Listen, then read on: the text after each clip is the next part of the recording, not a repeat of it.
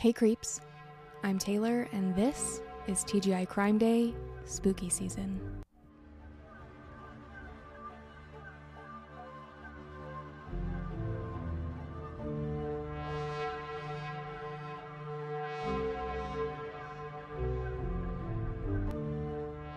Hello and welcome to TGI Crime Day. Today's story is one that I have wanted to talk about for a while, but it falls more in the unexplained mystery category rather than true crime, so I decided to save it for spooky season. Well, spooky season is here, so let's get into it. When I first started listening to true crime and mystery podcasts a few years back, this was a story that I heard again and again, and no matter how many times I hear it, I cannot wrap my head around it, I cannot make sense of it. How do 9 extremely experienced hikers go on what would have been, yes, a challenging expedition, but should have been something reasonable for them to do, only to end up dead in the strangest way? This mind-boggling case has been talked about for over 6 decades, and there is still no definitive answer. Whether you're familiar with this case or it's the first time you're hearing about it, let's go back to 1959 and take a look at the Dyatlov Pass incident. Real quick before we get started, I just wanted to remind you that I have merch now. Here's what it looks like. If you're watching on YouTube, you can see this. If you're listening audio only, I am wearing the Keep Investi-Googling crew neck sweatshirt. It's a little magnifying glass that's held by a skeleton hand, and it says, Keep Investi-Googling. If this is the first episode you have watched or listened to and you have never heard anyone say Investi-Googling, that's because it's my own invention. Well, I'm sure other people probably have said it, but that's where I made it up. I'm not like a real detective or like a journalist, so what I do is internet research. So therefore, Investi-Googling. And if you're watching this video, you too are an Investi-Googler, and I'm sure that you have gone down many a rabbit hole searching for all things unexplained. So if you feel that connection and you want to have an Investi-Googler sweatshirt, this limited edition spooky season Investi-Googler design was created by my friend Melanie. Her online shop is called Malligraphy. You can find her shop on Instagram. I will leave all of her links down below and then the link to my merch shop as well. So if you want to get yourself a Investi-Googler sweatshirt, you can get that. They are limited edition. They will be available until Halloween. Just a heads up, it does take a couple of weeks to get them to you because they are print on demand and then shipped through the company that does the printing, so I don't have anything to do with shipping times, so just make sure if you want one before Halloween, order it soon. Okay, let's get into today's case. In January of 1959, a hiker named Igor Alexeyevich Dyatlov organized an expedition with 9 other experienced hikers. Igor was a radio engineering student at the Ural Polytechnical Institute in the Ural region of Russia, and organized this trek so that he and the rest of his group could reach a higher hiking certification on the return. So the group was made up of 8 men and 2 women. Most of them were students at the Ural Polytechnical Institute. All of them but one were between the ages of 20 and 24, and one man that was with them was 38 years old. There was an article in the New Yorker that told a little bit about each hiker, and I'm going to read that paragraph for you now. I feel like in this story, the actual people get left out of it a lot, and they just kind of get clumped together as the hikers because it's easier to piece together the information that way. But I was really glad to find this information about them as individuals. Also, I'm so sorry. I'm going to try my best with the pronunciation of these Russian names and try not to completely ruin them, so please be patient with me. I'm sorry in advance. That paragraph from the New Yorker said, quote, Igor Dyatlov was a tinkerer, an inventor, and a devotee of the wilderness. He built radios as a kid and loved camping. When the Soviet Union launched Sputnik in 1957, he constructed a telescope so that he and his friends could watch the satellite travel across the night sky. Dyatlov recruited his classmate Zina Kolmogorova and 7 other fellow students and recent graduates. They were among the elite of Soviet youth and all highly experienced winter campers and cross-country skiers. One was Dyatlov's close friend, Georgy Krivonishenko, who had graduated from UPI 2 years before and worked as an engineer at the Mayak nuclear complex. 2 other recent graduates were Rustem Slobodin and Nikolai Thibault-Brignoles of French descent. The other students included Yuri Yudin, Yuri Doroshenko, and Alexander Kolotov. The youngest of the group at age 20 was Lyudmila Dubinina, an economics major, a track athlete, and an ardent communist who wore her long blonde hair in braids tied with silk ribbons. On a previous wilderness outing, Dubinina had been accidentally shot by a hunter and survived, quite cheerfully it was said, a 50-mile journey back to civilization. A couple of days before the group was to set off, the UPI administration unexpectedly added a new member who was much older than the others and largely unknown to them. Semyon Zolotaryov, a 37-year-old veteran of the Second World War with an old-fashioned mustache, stainless steel crowns on his teeth, and tattoos, end quote. So there you have it. That is our group that is going to be setting off into the freezing cold Russian wilderness.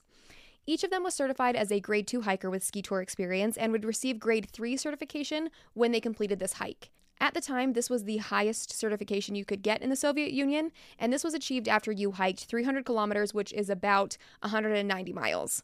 These are very well trained and very experienced hikers, and they planned for this expedition extremely carefully. They had to get approval from the Sverdlovsk Committee of Physical Culture and Sport before setting out. Again, I'm sorry for my pronunciations. I'm really giving it my all here. Please don't be mad at me. Okay, here we go. The goal was to reach the top of Oretin Mountain, which is part of the Ural mountain range. The plan was to take the 200-mile, 2-week journey from January 27th to about February 11th. Igor told his sports club at the university that he would send them a telegram as soon as they were able, and that he didn't expect to be back any later than February 12th. The 200-mile route they would take was estimated at Category 3 difficulty, and they took the trip in the coldest, most difficult time of the year. The terrain wasn't exactly challenging. The difficulty was a risk of major snowstorms that would cause low visibility, avalanche warnings, and temperatures that get down below -22 degrees Fahrenheit. Yikes a bikes, that sounds awful. I don't know how people prepare for these types of trips mentally or physically. Before they could begin their hike to the peak, they had to travel 350 miles north of Sverdlovsk to the traditional territory of the indigenous Manzai people. On the early, very chilly morning of January 23, 1959, the group of hikers took a train from Sverdlovsk to the city of Sarov. They traveled by train for a couple of days and arrived in Ivdel. Then they took a bus to Vizhay. From Vizhay, they jumped on a truck that took them to a logging community called District 41. Then they hired a sled to take them another 14 miles to the north to mining settlement. By now, it was the 28th of January, and they were finally at the start of their 2-week hiking trek. So they already had quite the trek to get there, and then they are going to go out into the wilderness. These hikers were extremely brave and extremely determined to make this trip happen.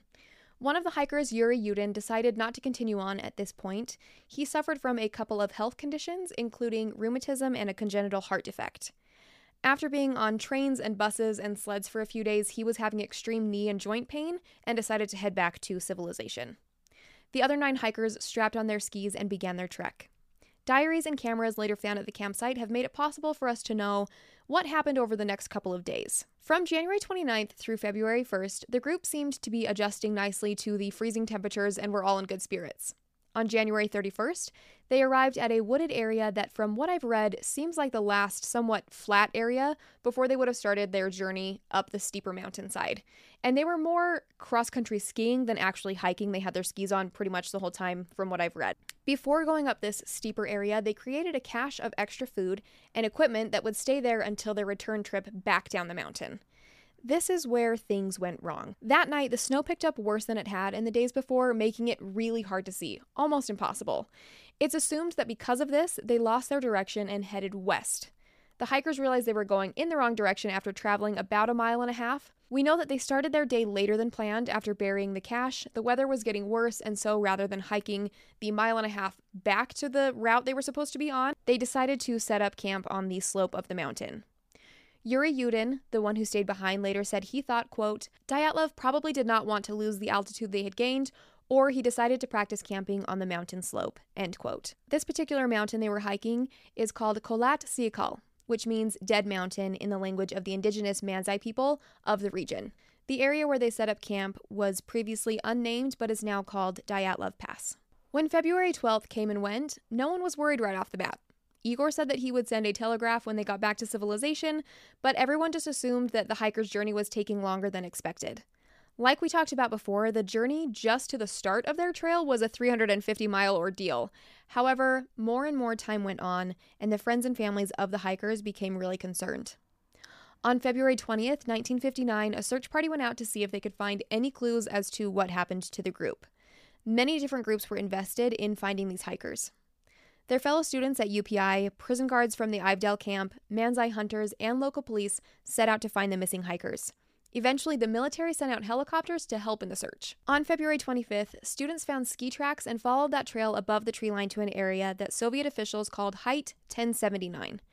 This was where they found the camp that the group had set up. Their tent was there, remnants of a fire were left behind, but there was no sign of the missing hikers. The tent was partially collapsed and buried in the snow. When they uncovered the tent, searchers were shocked to find that it had multiple slash marks in it that they later figured out had come from the inside based on the way that the fibers had been cut. So rather than using the zipper that was right there were multiple slash marks that showed that the campers had slashed their way through the tent wall. The inside of the tent was very organized. Their boots were all lined up near the tent's door, and food was laid out as if they were about to have dinner. Their axes and other equipment was safely tucked inside, along with a stack of wood for heating a stove. Their clothes, camera, and journals were all found in the tent, and the search party found footprints that led them about 100 feet downhill. They could tell that the footprints were made by 8 or 9 people, and based on the space between the prints, they were able to tell that they were walking and not running toward the tree line. Another strange note about the prints was that they were all barefoot or in socks. First of all, it's weird that they didn't have shoes on, but it's even more strange to me that they were walking. If they had to run out of the tent in an emergency to where they had to slash their way out and didn't have time to put shoes on, that would make sense, but then they would be running. Based on a photo that was found later, the conditions were not looking good the day they set up camp. Snow was blowing around them. It looked miserable. What are they all doing just walking calmly in the absolute frigid temperatures with no shoes on? The searchers continued to follow the prints for 600 to 700 yards until they vanished into the tree line. On February 27, 1959, they began to find the bodies of the hikers.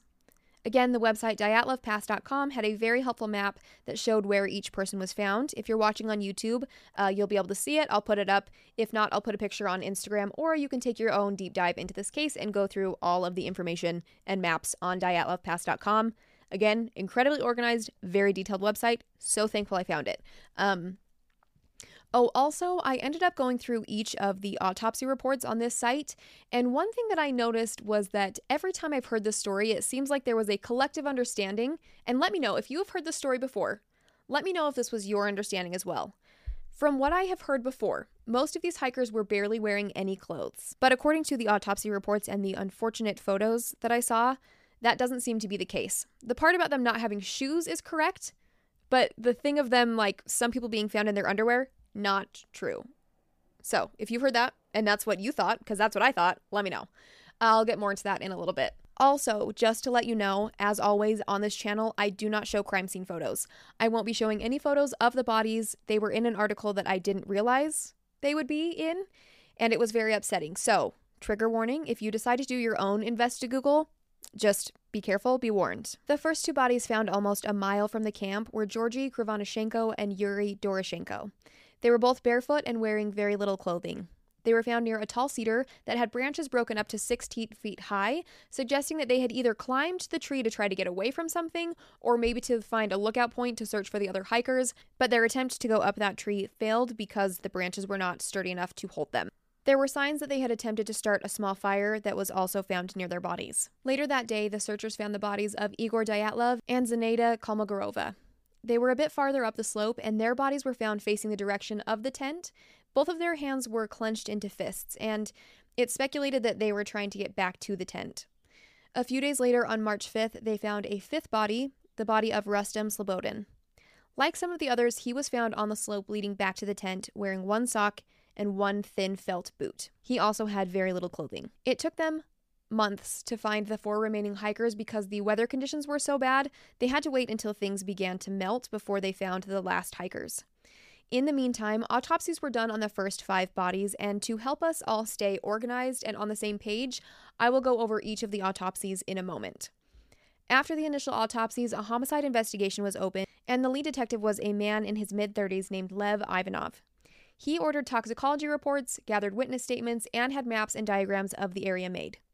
The tent and all other forensic evidence they could gather was flown into the police station and set up there. A couple of months later, once the snow had thawed a bit, a Manzai hunter and his dog came across a makeshift snow den in the woods.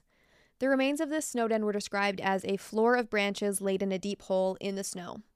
Around this area, he found pieces of tattered clothing, and a search team was called in, and they had to use avalanche probes to excavate the snow den. They found the 4 remaining hikers' bodies together in a rocky stream bed buried under at least 10 feet of snow. I'm going to be as delicate as possible, but here is your warning. I'm going to be talking about the autopsy reports and how the bodies were found. The medical examiner noted a lot of very odd details. Also, rather than saying the same thing multiple times, along with the specific injuries I'm going to cover for each person, each body was also covered in varying degrees of bumps, scrapes, bruises, cuts, etc. 21-year-old Yuri Doroshenko was described as the tallest and sturdiest of the group. Searchers described his complexion as brown-purple when they found him, and his right cheek was covered in gray foam and he had a gray liquid coming from his mouth. The clothes he was wearing were badly ripped in places, and the sock on his left foot was charred. Yuri's body showed livor mortis spots on the back of his neck, torso, and extremities. And if you didn't know, because I recently learned this, livor mortis spots happen when the blood stops moving through the body and settles. So whatever part of the body has contact with the ground is where that blood is going to settle and create what basically looks like bruises. The livor mortis spots on Yuri's body were inconsistent with the position that his body was found, and this means he was moved after he died. DyatlovPass.com noted, quote, "The foamy gray fluid that was found on the right cheek of the deceased started the speculation that before death, someone or something was pressing on his chest cavity.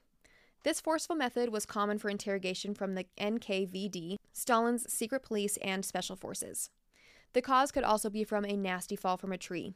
This aspect was ignored in the final papers and read that the cause of death was hypothermia." End quote. Yuri's fingers and toes had severe frostbite. 23-year-old Georgy Krivonishenko had blackened fingers and third-degree burns on one of his shins and one foot. There was a chunk of flesh from his right hand found in his mouth. A note on DyatlovPass.com said, quote, "The presence of skin between his teeth that was torn from his hand might suggest that Krivonishenko tried to stay in the cedar tree as long as he could and tried to awaken his irresponsive hands by biting himself, or he was trying to stifle a cry." End quote. As I mentioned before, the cedar tree that they were found under had branches broken up as high as 16 feet. These were thicker branches than it would have been broken if someone were just trying to pull on them. The skin on Yuri and Georgie's hands were torn up, and there were tears in their clothing that showed they had tried to get up the tree. I also talked briefly about Yuri's body being moved after death, and their bodies were carefully laid next to each other. It's speculated that Yuri and Georgie died first, and some of the other members of the group possibly found them. Some of their layers of clothing had been removed or cut off with a knife, and the reality of this freezing cold mountain is that if you are not dressed properly, you will die. These hikers knew that, so it's assumed that they took clothing from their friends' bodies to try to stay alive as long as possible. As I mentioned earlier, every time I've heard this story, people mention that they were all in various stages of undressing, and that makes people assume that it was because they were suffering from hypothermia. In very severe stages of hypothermia, sometimes people go through what is called paradoxical undressing. It's one of those strange things that the brain does where people become confused, and sometimes this causes their brain to think that they are overheating, and so they remove their clothing. But it doesn't seem like that was the case for these hikers, which I thought was really interesting because, again, it's always one big detail of the case. Maybe it's to make it more sensational or even more dramatic. I think it's dramatic enough as it is. But the reality is that most of their clothing was cut off and was later found on the other people's bodies. They were wearing each other's clothing just to have more layers. Very sad and probably a very, very hard decision to make, but again, that is the reality of hiking in these mountains. 23-year-old Igor Dyatlov had injuries mainly to his face and hands. There were a bunch of small cuts and scrapes on his forehead, brow bones, and cheekbones. There was dried blood on his lips, and his hands had bruises on his knuckles. And these are described as injuries that would happen if you were in a hand-to-hand fight. So if you make a fist, the injuries that were on his hand were like along your knuckles where you would use to hit someone. He had scrapes and bruises on his knees and ankles, and Igor had no internal injuries. His cause of death was listed as hypothermia. 22-year-old Zenaida Kolmogorova was found wearing a lot more layers than the others. She had 2 hats, multiple shirts, layers of pants, and 3 pairs of socks. She also had a military-style protective mask tucked into her sweater. Zenaida also had bruising and abrasions on her hands and face, similar to Igor, and she had a very large bruise on the right side of her torso that looked like it was caused by a baton. Zenaida's cause of death was listed as hypothermia due to a violent accident. 23-year-old Rustem Slobodin had major injuries to his face and head. There were scratches and bruises on his forehead and temples, and swelling with a lot of abrasions on both of his cheeks. He also had those same marks on his hands and knuckles that looked like they were from a fight. Rustem's most notable injury was a skull fracture to the front left side of his skull. It was near his temple up to the top of his skull, and the medical examiner explained that the bruises and scrapes and skull fracture were due to, quote, last-minute agony as a result of hypothermia. People have a hard time believing that because usually if a person is falling down to exhaustion, most of the injuries are to the knees and hands. The skull fracture looks like it was from a blunt object, and Rustem would have to repeatedly fall down in that same place and keep landing on the sides of his face over and over again to get the head injuries that he had. As previously mentioned, the final 4 hikers were found buried beneath 10 feet of snow in a snow den that they had created. Their autopsies note that these 4 were wearing multiple layers of clothing, some of them belonging to the other members of the group that had passed. And in this snow den, they would have been more protected from the elements, and it would have been slightly warmer for them. 20-year-old Lyudmila Dubanina was missing soft tissue around her eyes, eyebrows, nose, and one of her cheeks. She had multiple broken ribs and a massive hemorrhage in the right ventricle of her heart. Her eyes, tongue, and top lip were missing. There was no further explanation to the missing tongue, and her autopsy was a lot more vague than the others, especially given that her body was in really bad shape. The autopsy report said, quote, "It is noted that the stomach contained about 100 grams of dark brown mucosal mass, often misquoted as coagulated blood. It is used by some as an indication that the heart was beating and the blood was flowing when the tongue was removed from the mouth. This cause of death is stated as hemorrhage into the right atrium of the heart, multiple fractured ribs, and internal bleeding," end quote. Hate that information.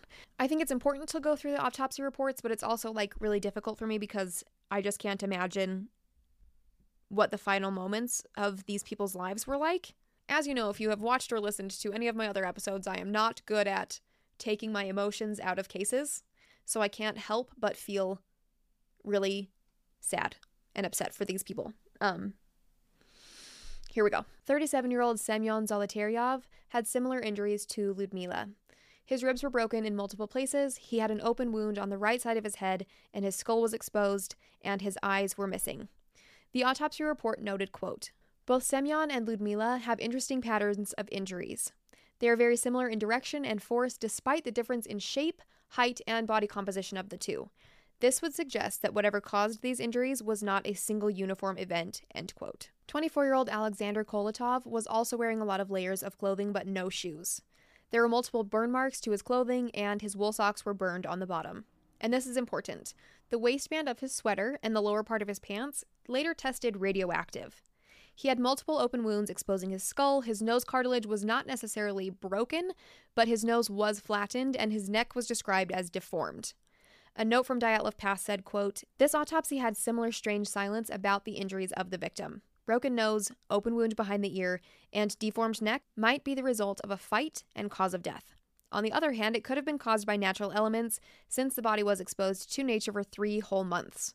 Yet, the doctor ignores this matter and doesn't try to explain the reasons for these strange injuries. We should probably add that the snapped neck and blow behind the ear is a common sign of killing performed by special forces. However, we can't be sure about this since the autopsy report didn't specify any more details about the body. We are left guessing on the nature and origin of these injuries," end quote. Again, I apologize for the pronunciation. This one is difficult for my mouth to say. 23-year-old Nikolai Theobald Brignoli was bundled up and somewhat protected from the freezing weather. It's been suggested that Nikolai and Semyon were possibly outside of the tent when whatever made them run happened because they were wearing much more clothing and they had shoes on. Nikolai had bruising on his upper lip and a hemorrhage in his lower left arm. He suffered a massive skull fracture, and this was a multi-splintered fracture that started at the base of the skull and wrapped up towards his eyebrow. The medical examiner ruled out the possibility of Nikolai falling and landing on a rock. The type of fracture he had would not have happened from the weight of his own body falling and hitting his head. The autopsy report noted that parts of his skull had been driven into his brain, and this is an injury that is more similar to, quote, "the result of an impact of an automobile moving at high speed," end quote. Sorry, I know that was a lot of information to process, but I feel like these things are glossed over a lot of time, and I had no idea that some of their injuries were as bad as they were and that distinct. Something to note is that none of the bodies had external penetrating wounds. There was a lot more internal damage, crushed chests, broken ribs, and that massive hemorrhage in Lyudmila's heart. Multiple items of clothing found on the bodies in the snow den showed levels of radiation. A radiology expert said that because the bodies had been exposed to running water for months, they were found in that stream bed, it is likely that the original radiation levels must have been a lot higher for them to find what they did. Another interesting note is that Semyon was found with a camera around his neck and a notepad and pen clutched in his hand.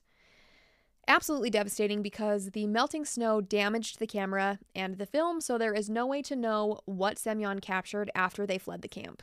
There's also an alleged story that when the searchers found the bodies in the snow den, one of the military men who was there was very weird about this notebook. Allegedly, Colonel Orchikov picked up the notepad and was the only one to flip through it before he said, quote, "He's written nothing," and put it in his pocket.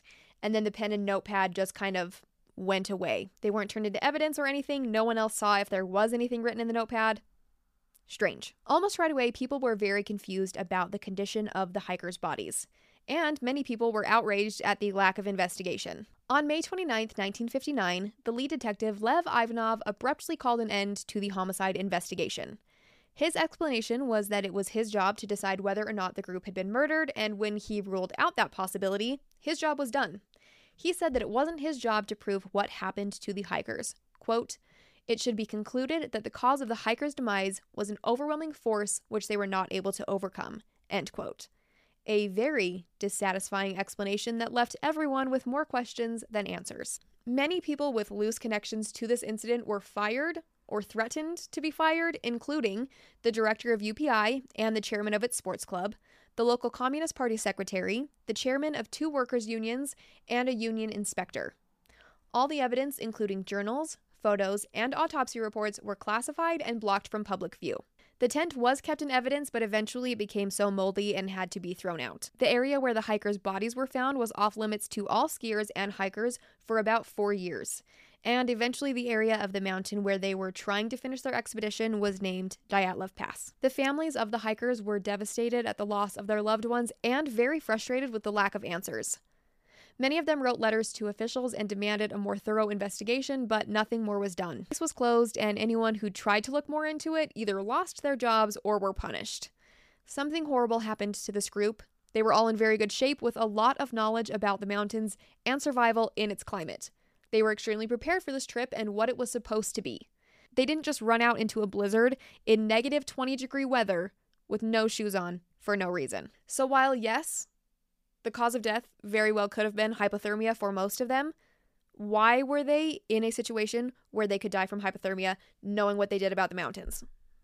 All right, now that you have an overview of what the scene and the bodies of the hikers looked like, let's talk theories. Like I said, it's obvious the cause of death was hypothermia, but something made them leave that tent in a hurry, and there are many explanations, some of them believable, some of them absolutely insane. I'm not going to talk to you about the possibility that it was a Yeti. You can look into all of the different theories for yourself, but I'm just going to talk about the ones that make the most sense and that are talked about the most often.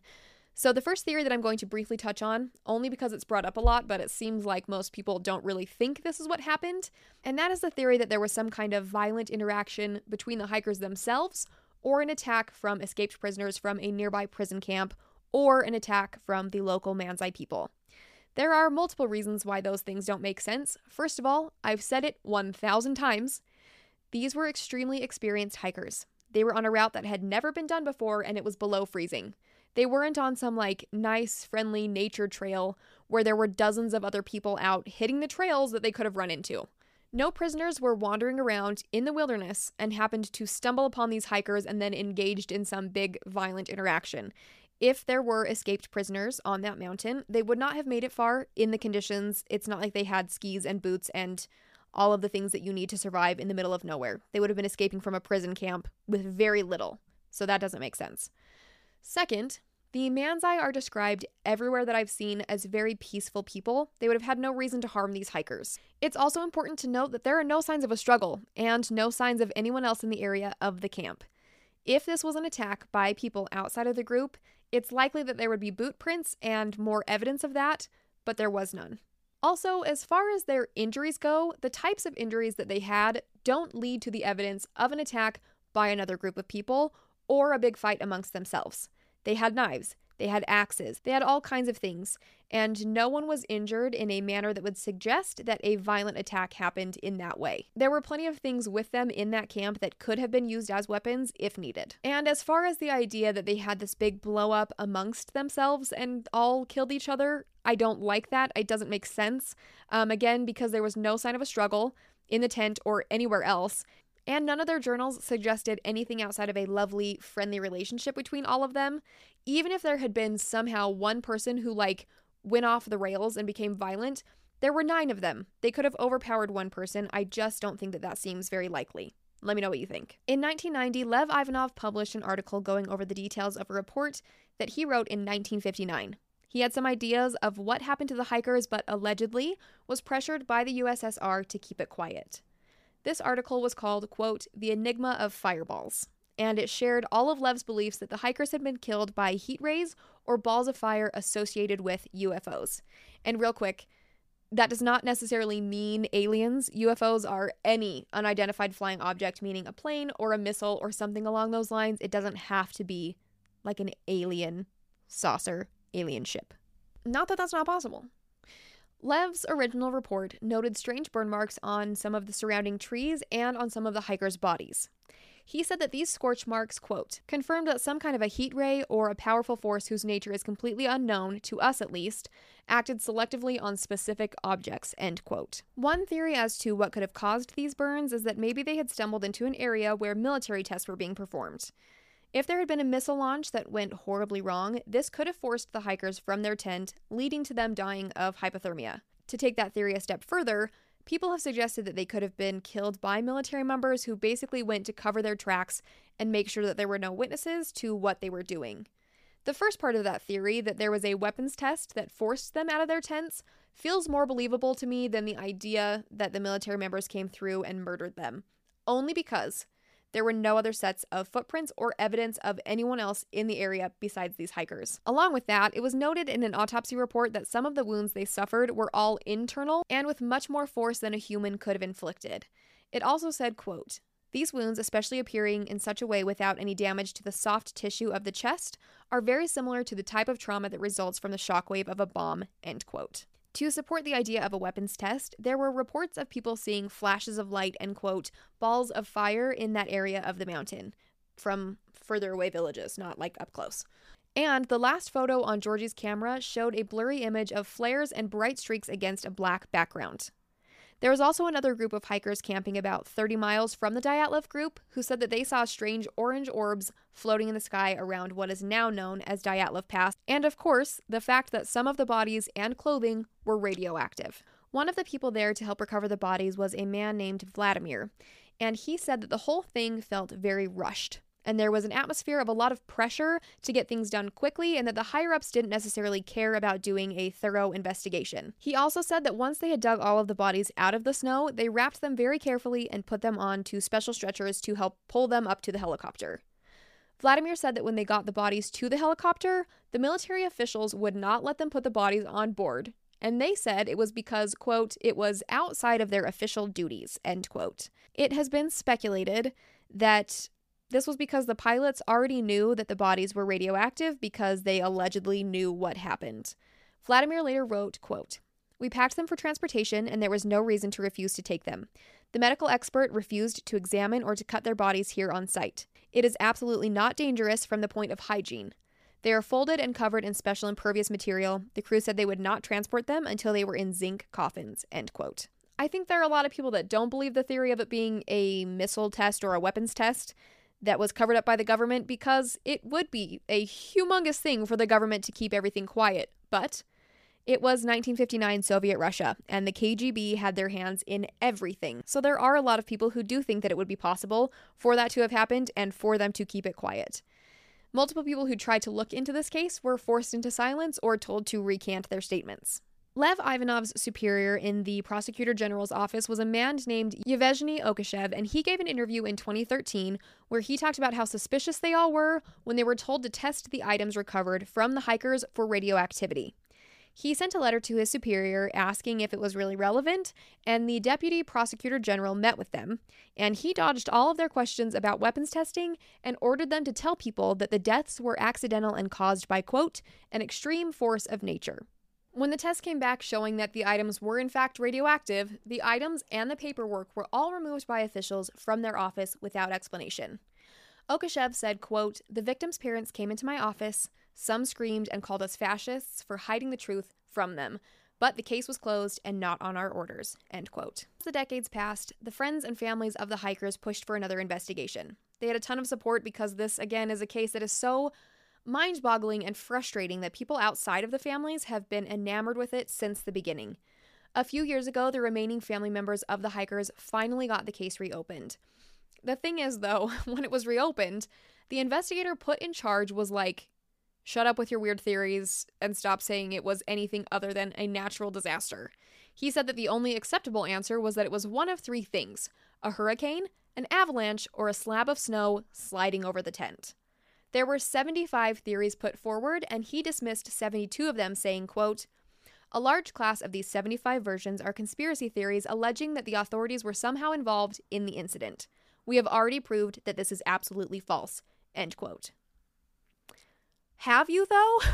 Obviously, I am not a scientist or an avalanche expert, but I do know how to use the internet. So here's what I've learned about the likelihood of an avalanche in this area. First of all, multiple articles said that there has never been an avalanche recorded in this area, not before the Dyatlov Pass incident and not one since. Second, there has to be a buildup of snow to create an avalanche. Pretty straightforward. The area where they put up the tent was insanely windy, and the snow doesn't settle long enough to build up, get heavy, and then cause an avalanche. The chances of an avalanche go up on slopes that have an angle higher than 30 degrees. The area around the tent didn't have slopes steep enough to be at high risk for avalanches, from what I've read, okay? Again, don't yell at me, not an expert, it's just what I've read. In 2020, 2 Swiss scientists did some studies and research to try to prove that avalanches do happen at Dyatlov Pass. They did 3D mappings with drones and used computer software to test different things to see if an avalanche could occur in the area. And I actually remember when this happened in 2020, an article came out that was like, has it finally been solved? And I remember at the time being like, no, it hasn't. And then you look at it and it said that they used some of the technology that Disney used in the creation of Frozen to create tests of what would happen if there was an avalanche there and like why it could happen. It was weird, and I remember everyone being very skeptical when that article came out because it's kind of weird. So their argument was that an avalanche could happen, and then because of the high winds, it would blow away the snow and the evidence of an avalanche would be gone. 2 avalanche experts who were not involved with this particular study were very skeptical and said that these scientists had shown how one could happen, but it still didn't seem very likely that one did happen. Along with the wind, the slope, and the fact that the Dyatlov group would have known which areas would have been high risk for avalanches, there are other things that disprove the avalanche theory. There was, first of all, no physical evidence of an avalanche. Of course, a couple of weeks had passed by the time the tent was found. However, parts of the tent were still standing, including a ski pole that had been used to hold up the front of the tent. Ski pole versus thousands of pounds of snow, it just doesn't seem likely that the ski pole would have won that fight. There was also no damage to any of the surrounding tree line or any kind of leftover debris that you would see after an avalanche. And if the idea is that the avalanche happened and then the wind came in and swept away all the evidence, how were there very well preserved footprints from the hikers leaving that area around the tent? Again, I'm not an avalanche expert, but people who are experts of avalanches seem underwhelmed at the idea that an avalanche was the root cause of what happened at Dyatlov Pass. The director of the U.S. Forest Service's National Avalanche Center said, quote, "We believe that the avalanche hypothesis cannot be completely ruled out, but that it is not the most likely scenario. While it may be remotely possible, we would suggest that it would be highly improbable." End quote. So there you have it. An avalanche expert said it, not just an Investi-Googler. Again, I highly, highly recommend the website dyatlovpass.com. There are dozens of updates and all of the different articles that you can look into with very helpful notes and explanations. I can only share so much here, otherwise I would talk to you about the signs of avalanches for 4 hours, which I would love to do. But look into each theory on your own. Form your own opinion, keep Investi-Googling and learning about this case, because I only mentioned a few of the most popular theories. And there are dozens more, ranging from the unbelievable and strange to the likely scenarios. So let me know what you think is the most likely scenario here. All I know is that whatever happened to these 9 hikers was a tragedy. And those of us who are fascinated by the unexplained, of course, want to know what happened here. But most of all, I wish that there were answers for the family and friends of the Dyatlov group. All of these people were young and smart and adventurous, and they lost their lives in a terribly sad way trying to do something incredible. This is already one of history's most confusing mysteries, and I don't know that there will ever be a true and clear-cut answer. I hope that you found this episode interesting, and I hope that maybe you learned something new about the case that you thought you already knew about. Don't forget to subscribe on YouTube or wherever you listen to podcasts. Send me your case suggestions, hometown crime stories. Please send me your ghost stories. I really want to do a future episode reading all of your spooky tales for Halloween time, so you can send all of those things to me at tgicrimeday@gmail.com. Thank you for letting me tell you this story, and I will talk to you soon. Stay spooky. Bye.